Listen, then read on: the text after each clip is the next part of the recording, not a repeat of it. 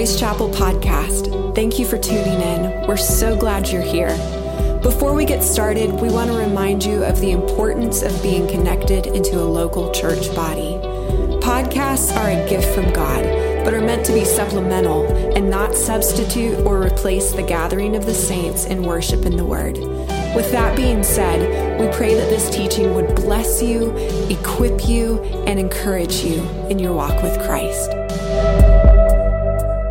So one more time, let's just invite the Lord to come, be in our midst, open his word to us, that we can receive it and put this into practice. And so, Lord, I just confess my humanness, my weakness this morning, Lord. I thank you that you are God who heals. And so, Lord, thank you for healing in Jesus' name, just over this headache. And Lord, just thank you that in the midst of the distractions that can come in life in so many different forms, God, that you are just ever present with us. And that you help us sift through difficulty and distractions because you are present and in our midst. And so, God, thank you for what you have to say to us this morning.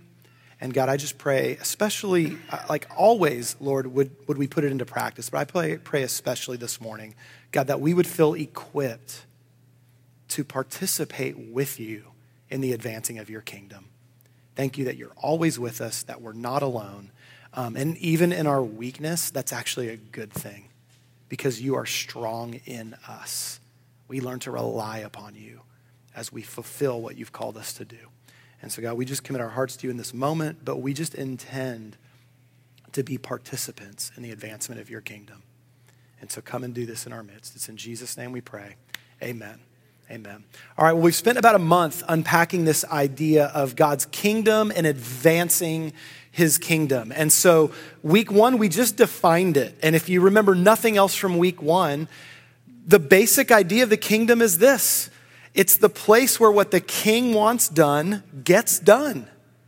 And so in our present day and age, we get to choose to participate in God's kingdom by taking my area of influence, my mind, my heart, my home, relationships that I have an impact on, and saying, Lord, you come rule and reign here. You be king in my life. And I surrender my will to your will. And so that's the idea of kingdom.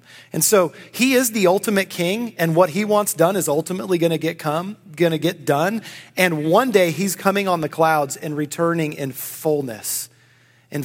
But here and now, he wants his kingdom expanded, and he wants people to choose to say yes, to choose to enter into his kingdom. And so that's our launching off point. We need to understand kingdom, and we need to choose to live under his rule and reign. So then moving into week two, we talked about how the real power of the kingdom is in obedience. Like that's where the real power lies. Like God does miraculous things in us and through us, absolutely. But the ultimate real power of the advancement of the kingdom is people who are willing to be obedient. And as we learn to be obedient, our lives are changed. We're transformed. Our character is developed. And then it creates a pathway for people to experience Jesus in us. So when we get to a message like this morning, we're talking about really sharing our faith. Our lives are proclaiming him. Not as perfect people, but as people who have been touched by Jesus and are being changed by him. And so obedience is the power of the kingdom. And so then the last couple weeks, we've really talked about just some ways that begins to then flow out of us towards others. And so Crystal did a phenomenal job a couple weeks ago talking about God's heart for our neighbors. And then Andrew shared last Sunday about God's heart for the nations.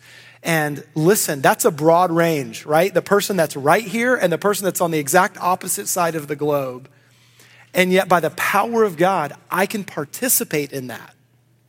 It's not my responsibility to reach every person, but God does want to involve me and you in the process of reaching neighbors and nations. And so what we're going to do this morning is we're going to look primarily in Luke chapter 10, so you can turn there if you would like. But we're going to pull from some other similar passages throughout the Gospels to look at Jesus sending us out to share the kingdom. And so just to kind of give us a sense of where we're at before we jump into this, you know, Jesus went town to town, village to village, sharing kingdom.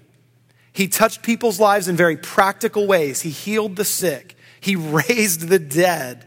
He set captives free from demonic oppression. Like, he met physical, practical needs. But all along the way, his point was God's kingdom is present. It's near. It's at hand. And he was teaching people about God's present kingdom. And so then, as he invested in really intentional relationships with the disciples and others, he sent them out. And so if you want to jot down in your notes, you can get mine downloaded later this week. In Matthew 10, in Mark 6, and in Luke 9, the chapter right before this one, Matthew 10, Mark 6, and Luke 9, we see some parallel passages where Jesus is sending out his 12 disciples in pairs, and he used similar terminology. Go and share the kingdom, and it says that he empowered them to impact in miraculous ways, like to pray that people would be healed and see him healed, to see people set free from oppression. And so he sent them out. And now the passage we're going to look at, the circle's expanding. So Jesus has been doing this. He sent out the 12, and now we're going to look at where he then sends out 72. And so one of the things that I hope we see this morning is that we connect this with what he's called all of his followers to do everywhere. Because what he practiced in his earthly ministry, himself to his 12, to his 72, it spread out as disciples poured into disciples who reached people. And that's what the Great Commission is all about, that we've read over and over again throughout this series, where we're all called to go and make disciples. And so let's look at these 72 that are sent out. The first thing I want you to see as we jump into this is now Luke 10, just verses 1 and 2. So after this, the sending of the 12, after this, the Lord appointed 72 others, and he sent them on ahead of him. I love this. He sent them to do something that he was going to participate in. We're in this together, but he wanted them involved. You go do this, and I'm going to be joining you there. I love that. So he sent them on ahead of him, 2 by 2, into every town and place where he himself was about to go.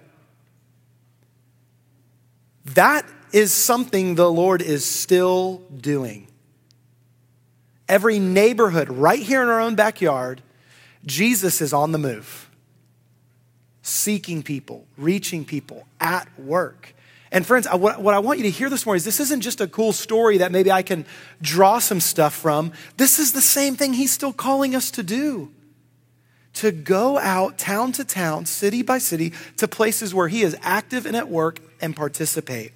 Verse 2, and he said to them, so this is like step 1. He said to them, the harvest is plentiful, but the laborers are few. So what should we do about that?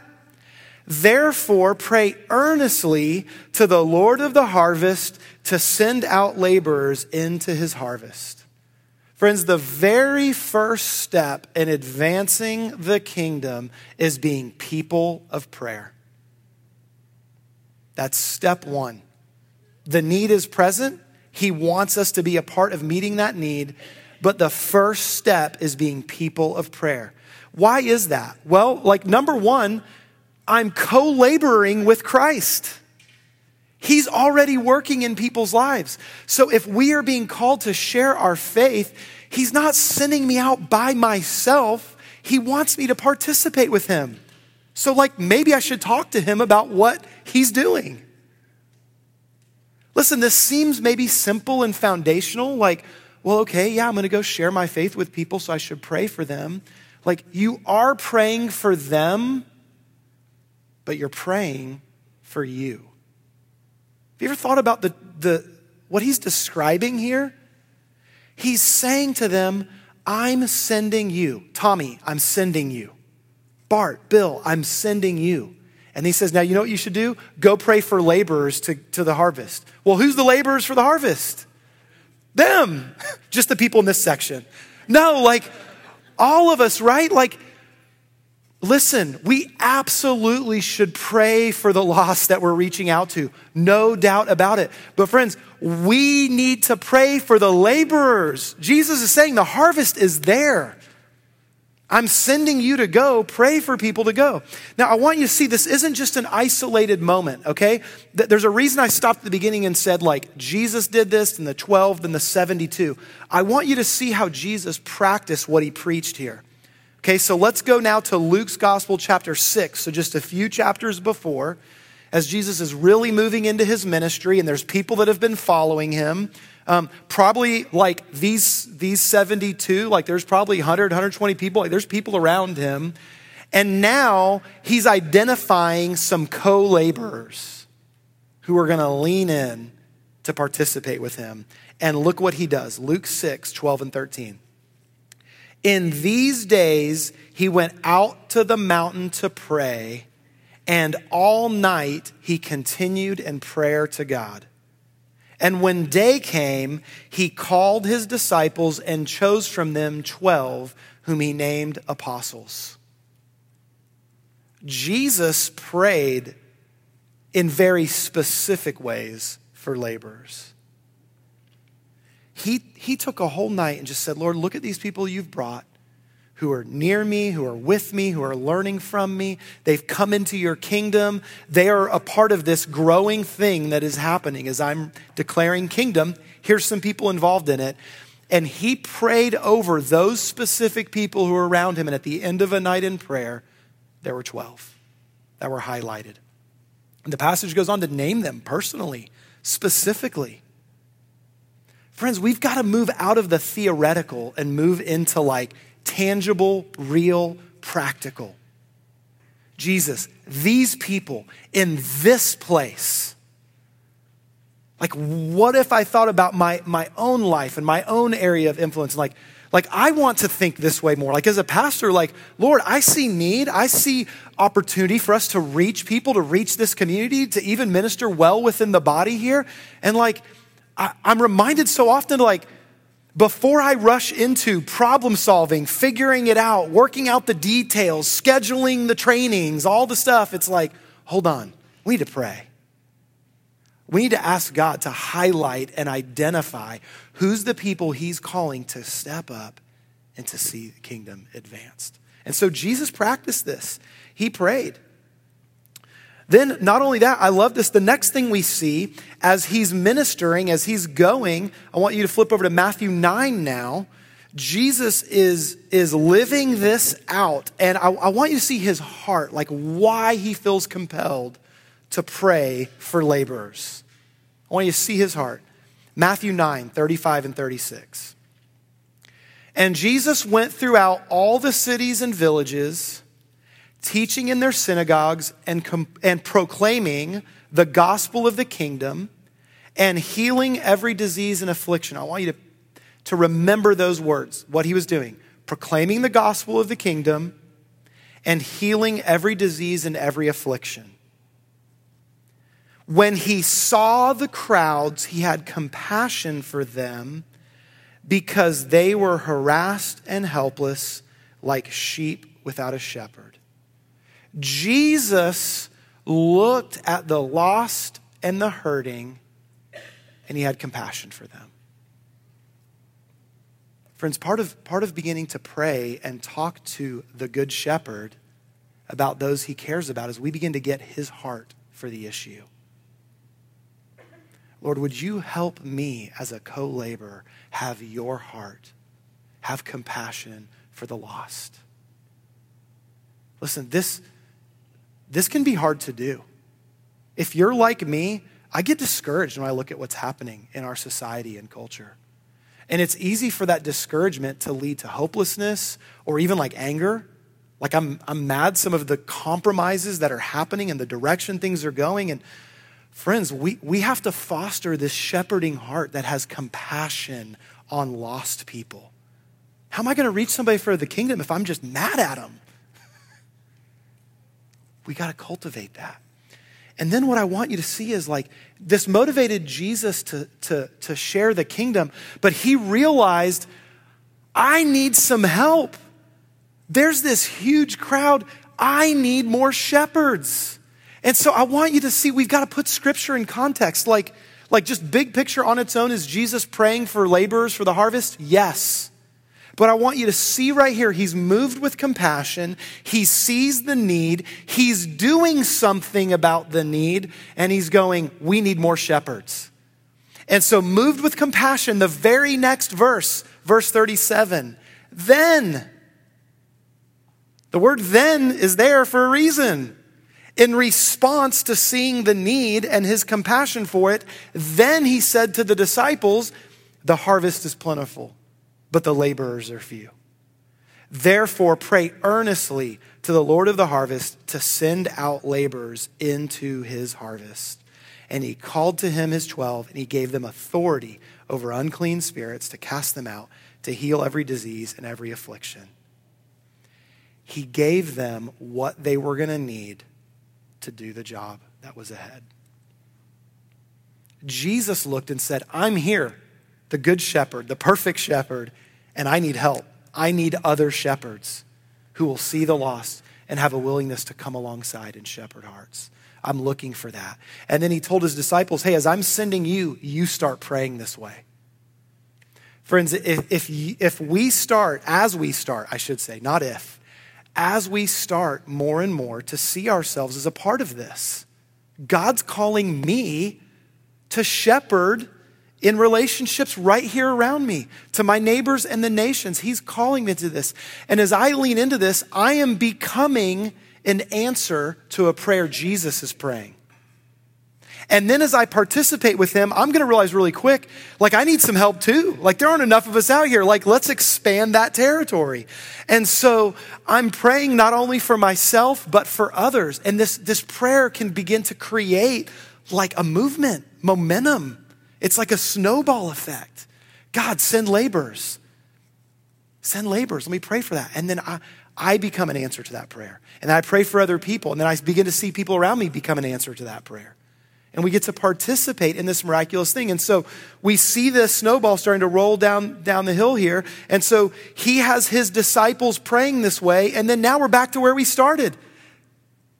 I wonder, I know we just get bits and pieces of the story. I wonder how many of the 72 were a direct result, not of Jesus' prayers for laborers, but the disciples' prayers.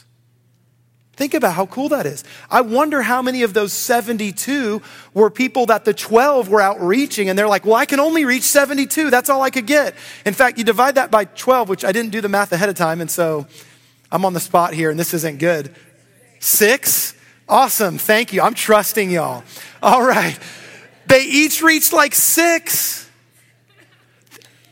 Listen. On one hand, 6 feels great. Like the average American Christian, I realize that's a really broad term. And usually like somebody who goes to church 3 times a year gets lumped into that. But the average American Christian doesn't even lead one person to Jesus in a lifetime. It's a real stat. Barna Group. So on one hand, 6 is a lot. But like on the other hand, if you're thinking, hey, we're going to take Knoxville for the kingdom. Let's go. I'm going to go do it. And some time passes and you're like, I got 6. Man, this is really going to take a while. Like it can be discouraging. It can be discouraging. And like I'm laughing about it, but like there's times where I feel like that. Like we're coming up on year 7 here and I'm thrilled about what God is doing. And I'm excited about who's right here in our midst. But like sometimes I just look and go, man, 6, 7 years in, like 100 people, like, Lord, is this happening? What's going on? But the point is that the 12 who reach 6 turn into 72. And I don't know if anybody wants to start doing some math on 72 times 6. How many? 430. Tibor is the perfect person to have here this morning. I don't know if y'all have met Tibor. He's got the math brain. Say it louder. 432. 72 turns into 400 and, did I say it wrong? 72. Cool. Like we got about 72 adults at this church. 72 adults reach 6 people. That's 432. Do you understand what I'm saying? Like it's so easy to feel like, how can I have an impact on this culture? How can we reach the nations? Look at that 1040 window that Andrew gave us. Like, how can I do that? listen, God is giving me people right here in my own little area of influence, in my own backyard, right here in the city. Friends, I can tell you, we are committed to doing things a certain way here at this church. This church is not going to impact the entire city of Knoxville by our worship and our preaching on Sunday mornings. That's not our goal. I'm not that good at this. That's not our goal. We're going to reach people by the church being the church. By all of us saying, who are my 5 or 6? Who am I going to reach? Because the point isn't anyways about getting 432 people in this room. It's about bringing 432 people into the kingdom. If they all go down the road at some other church, great. They're meeting Jesus. We've got to get this mindset. And so here's the funny thing, nothing I've said is overly complicated. God's going, hey, I'm at work around you, in people's lives around you. I would love for you to participate in this. Start by praying. Pray for yourself. And then pray for other people who maybe you'll link arms with. And watch what I'll do. He sees the great need. He sees the many who need him. He has compassion on the crowd. And he doesn't pray for them. He prays for people that will go to them. Do we get it? People of prayer. Because if we're becoming people of prayer, it will lead us into being people of action. So the next 2 things are kind of things that flow out of this. We're going to talk about being people of peace. And then we're also going to talk about being people of power. People of peace and people of power. And friends, both of these are rooted in where we've started. It's rooted in being people of prayer. And it's rooted in joining Jesus in what he's already doing. See, one of the biggest obstacles, I think, for a lot of us is, man, we just don't feel prepared. I don't feel qualified. I don't feel like I have what it takes. I'm nervous about sharing my faith.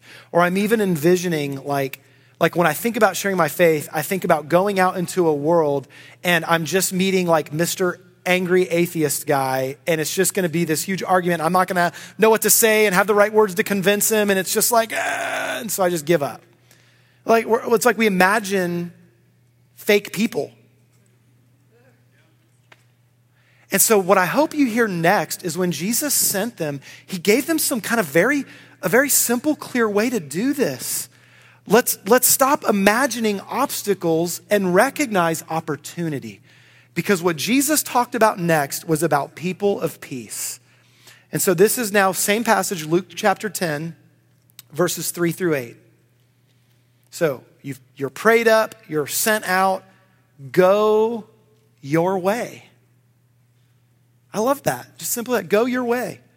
Go to the specific, unique places where you're going to go. Go your way. I'm sending you out as lambs in the midst of wolves. So he acknowledges there are some obstacles. It's going to be difficult. But here's how I want you to deal with that. Go out as lambs in the midst of wolves. Carry no money bag, no knapsack, no sandals, and greet no one on the road. What's the point of that? Oh, there you got an idea? Lighten your load and be ready to do the work. I'm going to equip you. That's it right there, David. I love that. Lighten your load and I'm going to equip you.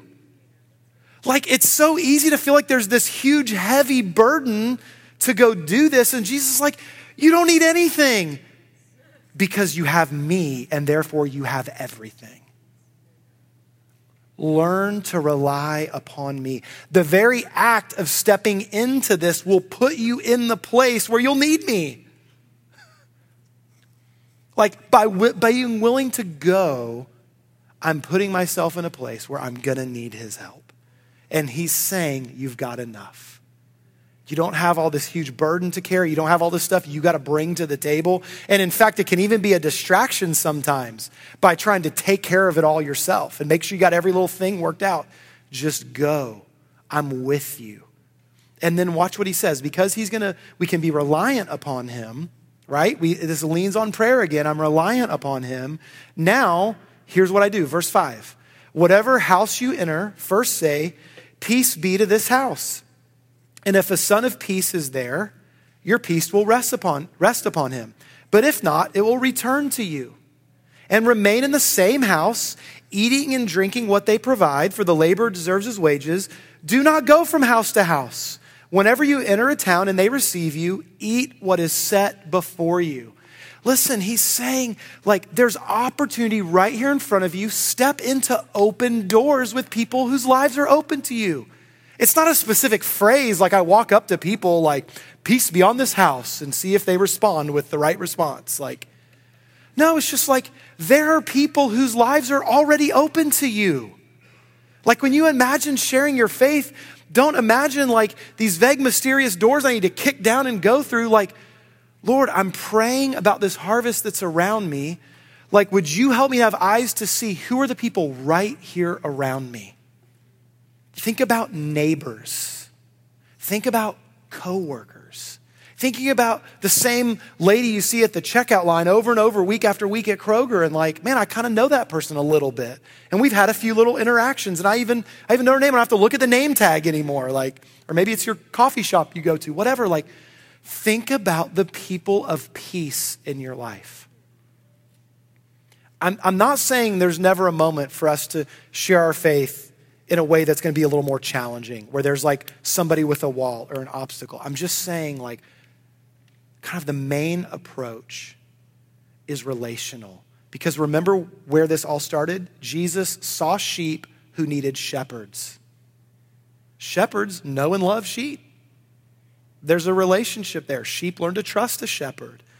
And so begin to look around at your life and go, Lord, where are my six? Who are those people around me? And see, this touches both neighbors and nations, because some of this is like, maybe I know some people who are in other nations. Maybe I know some people who are in other nations. Maybe God will uniquely call me to come participate physically in some way. Maybe I can participate through prayer in some way. Maybe I can participate financially. But if we tend the people of peace in our lives, if we see them and then go, Lord, how can I begin to love and encourage this person? How can I just participate during the course of life?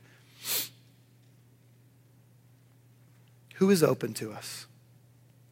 And so what I want to do is I want to take a couple minutes to give you some tips as we begin to identify who are people of peace in my life. Here's some ways we can begin to walk that out, all right? And I would encourage you, soak in this a little bit on your own. This is 2 Corinthians chapter 4, verses 1 through 7. There's a lot of stuff in here about us being sent and how we can participate in this. So, verse 1, 2 Corinthians 4, verse 1. Therefore, having this ministry by the mercy of God, we do not lose heart. See, I love one of the things Jesus said was like, camp out there. Like there's a place for like the chance encounter, and you share, a little, that sound bite of your testimony and see if there's an open door there. But like a lot of sharing our faith is like investing in people whose lives are open to us over the course of time. Like keep returning to that house. Like this isn't about a quota. Like I realize I said, let's think about our six, but this isn't like, okay, guys, I'm expecting that by the end of this week, you will have all brought somebody to Christ and they're gonna be sitting next to you here next Sunday. This isn't a quota, it's people that we love and care about in a relationship with. And so don't lose heart. Hang in there. Give it time. Be present with them. See if they'll have you in their home. Invite them into your home. Like it's relational in nature. Listen, our life groups should look like this. I'm glad that people within the body have a place to go in life groups, but like part of why our life groups need to be open is like they're welcoming in people who don't know Christ. And I was like, here we are in a living room. Like, let's talk. Let's encourage each other. Let's get to know one another. Hey, we love Jesus. Let's talk about him a little bit together. Like it's a communal place. And so we don't lose heart. It's so easy to get discouraged along the way. Don't get discouraged. Verse 2, this is so important too. But we have renounced disgraceful, underhanded ways. We refuse to practice cunning or to tamper with God's word. But by the open statement of the truth, we commend ourselves to everyone's conscience in the sight of God. This is really simple. It's the simple truth of the gospel. I don't compromise it. I don't bend it. I don't flex it. Like, the way we reach people is not this weird way that a lot of the church is trying to reach people right now, which is changing the gospel, watering it down, trying to make it more palatable. Like, that doesn't help lost people. Telling someone who's dying of cancer, oh, you're fine, and patting them on the shoulder and just at least want you to feel happy while you're dying of cancer. Like, they need the solution. The gospel is good news from a compassionate, loving God. I don't need to apologize for the gospel. I need to be present with people, love people, hang in there with people, and faithfully share the truth of the word. That's it. That's it. Listen, when we think about equipping ourselves to help people have real obstacles, we already have what we need right here, what we've talked about so far. I can pray for them, so God's going to help give me what I need. I can pray. I can be present and hang in there for the long haul. Like, maybe I don't have all the answers all the time, but I can keep pointing to Jesus. And so I can share an uncompromising truth, and I can live an uncompromising truth. I love Dave Buring's description of this. Like, what is our witness? When we talk about sharing our faith, what's our witness? I love the way he defines it here. Our witness is the total package of who we are all the time. Our values, our character, our attitudes. That one got me this week when I read that. Attitudes. Oh, man, mine's pretty bad sometimes. I've had a rough attitude all week, actually. How we relate to people and our actions. And so if we'll be present with people, being who God's called us to be, sharing the truth of his word, we have an opportunity to have an impact. Paul continues on, verses 3 and 4. And even if our gospel is veiled, it's veiled to those who are perishing. In their case, the God of this world has blinded the minds of the unbelievers to keep them from seeing the light of the gospel and of the glory of Christ, who is the image of God. Listen, there are just real challenges and obstacles for people. And as I equip myself for some of what those obstacles may be for other people, if I'm just equipping myself to win an argument, I'm missing the point. We all have obstacles to coming to Jesus Christ. I'll tell you what gets in my way, my pride and stubbornness. It still gets in the way. Pastor for all these years, I still get in the way sometimes, just in my flesh. Like, we all have obstacles. And then those who don't even know him, who haven't met him, there's so many obstacles. There's misperceptions about who God is. There's ways the church has even misrepresented him. There's their own struggles and hang-ups that are unique to them individually. And if I'm just putting people into stereotypical categories, I'm missing it. But if I'm sitting with people and I'm present with people, I'm getting to know them personally and I'm loving on them and I'm just trying to be Jesus to them, then I can pray for them, Lord, the unique ways that it's hard for them to see you, to see your love. God, would you reveal yourself to them?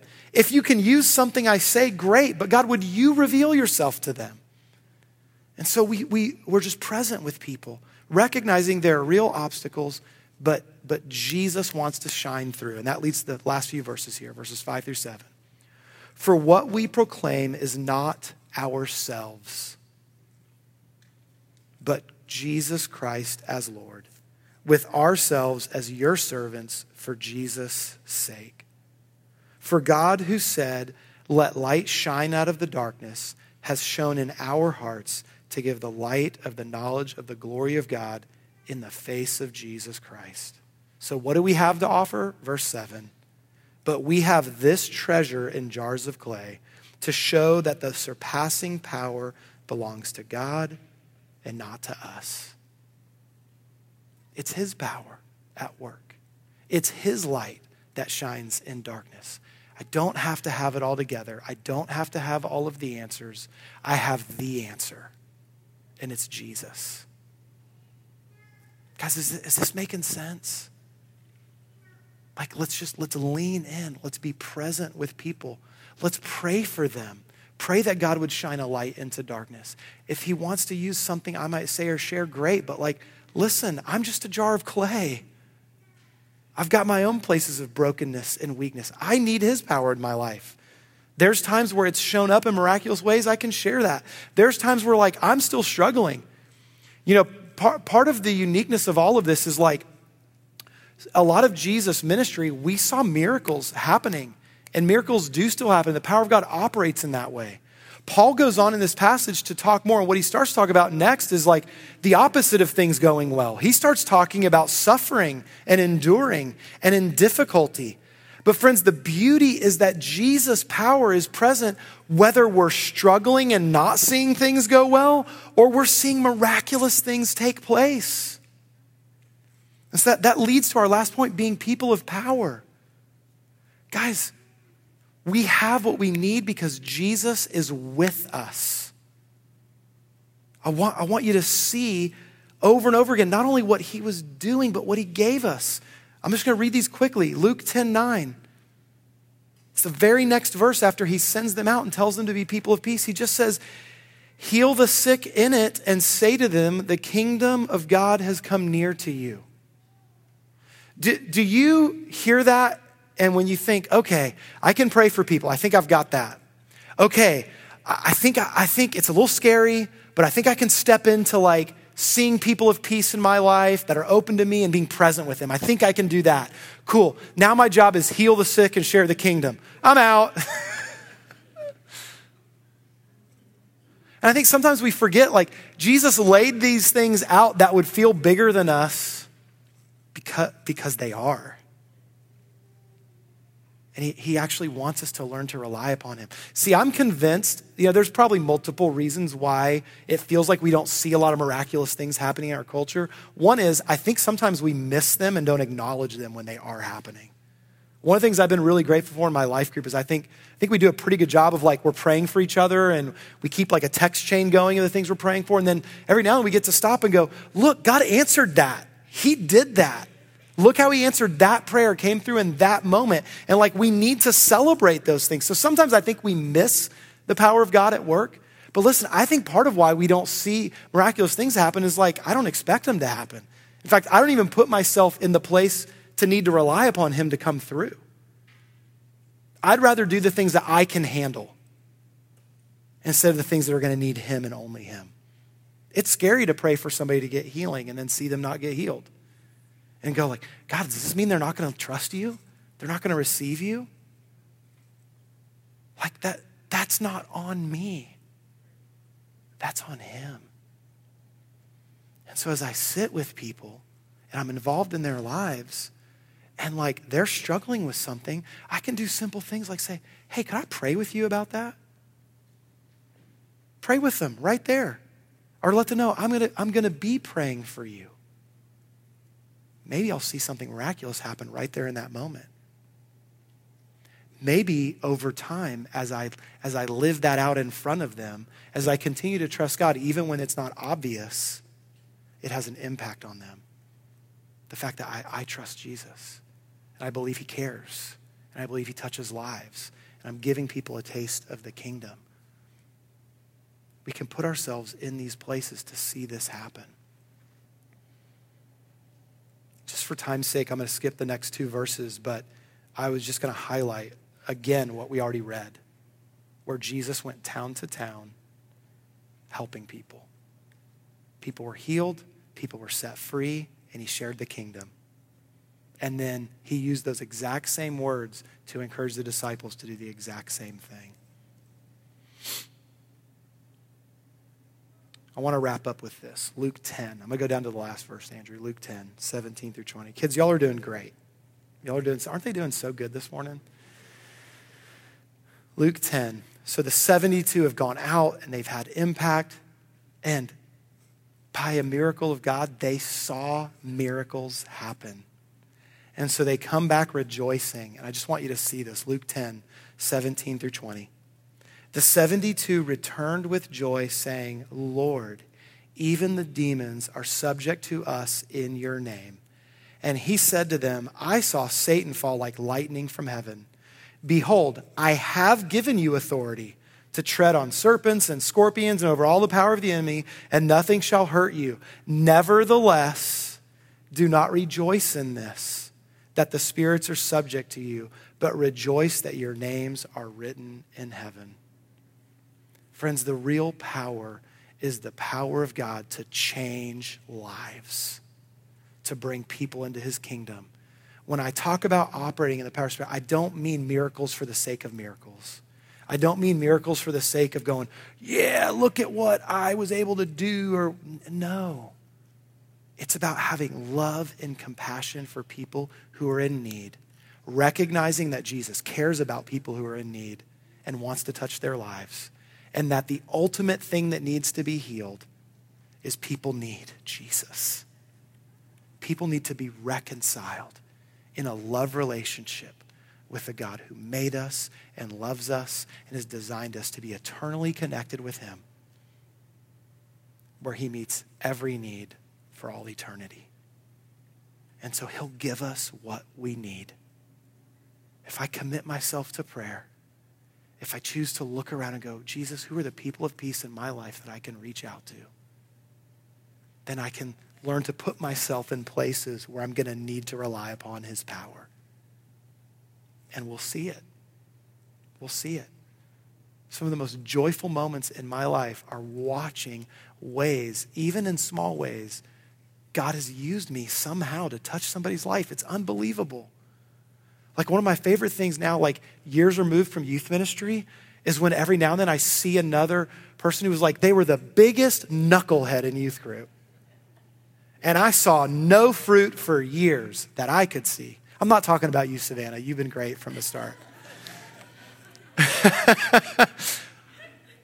So fun. That wasn't in my notes, sorry. Yeah. Not Savannah. Savannah's been wonderful from the start. But like seriously, seeing that, but then finding out years later, oh my gosh, are you kidding me? He's walking with Jesus. He's faithfully married to his wife. He's raising kids who love Jesus. Like, what? It's just amazing to see God's power work in people's lives. Jesus wants to see his kingdom advance. And guys, that is not the special, unique role of Billy Graham or some other. Listen, there's a place for Billy Grahams. We need that. I'm not diminishing that. But like somehow as Christians, we've just decided like, well, it's for those people out there, those celebrity Christians that do. No, Jesus is calling the faithful 12, the faithful 72 to go into every town, go into every city. There are people's lives who are open to you. Share the kingdom. Share the life that you have in Jesus. Love people. Pray for people. And watch what God might do in us and through us if we do that. Amen? Can we purpose to live this way? As I close, I just want to give you one last encouragement. As we move into November, we're talking about purpose and passion and gifting. We're going to talk about the ways that God uniquely gifts us to do our part. That's where we're going. And so we will continue to be equipped by his presence and by his word to know how to reach people. There's unique ways he's made each of us to reach people in unique ways around us. And I'm excited to see how he equips us with that. All right? Well, let me pray. Lord, thank you for your kingdom that has come into our own lives personally. God, we're grateful for that. Lord, we know we're still in process and you're so faithful with us. You're patient with us. You love us. But God, thank you for your kingdom that has come and made an impact in our lives. Lord, would you help us see how we can participate with you from our neighbors out to the nations. God, not overwhelmed at how big the need is and not even overwhelmed by our shortcomings, but recognizing that you send us with nothing but you, and you are enough. God, may we cultivate a heart that prays for people around us. May we pray even for ourselves, the laborers, to have what we need. Thank you that you answer those prayers. Thank you that you are the Lord of the harvest and you are the good shepherd and that you invite us to shepherd well relationships in our lives. Help us be people of prayer. Help us to have eyes open to the people of peace around us. And may we see in the midst of it that we're people of power in you. Simple jars of clay as we are, in you, we have what we need. We love you. God, would you give us a heart for our neighbors, for the city, for the nations. It's in Jesus' name we pray. Amen. Amen.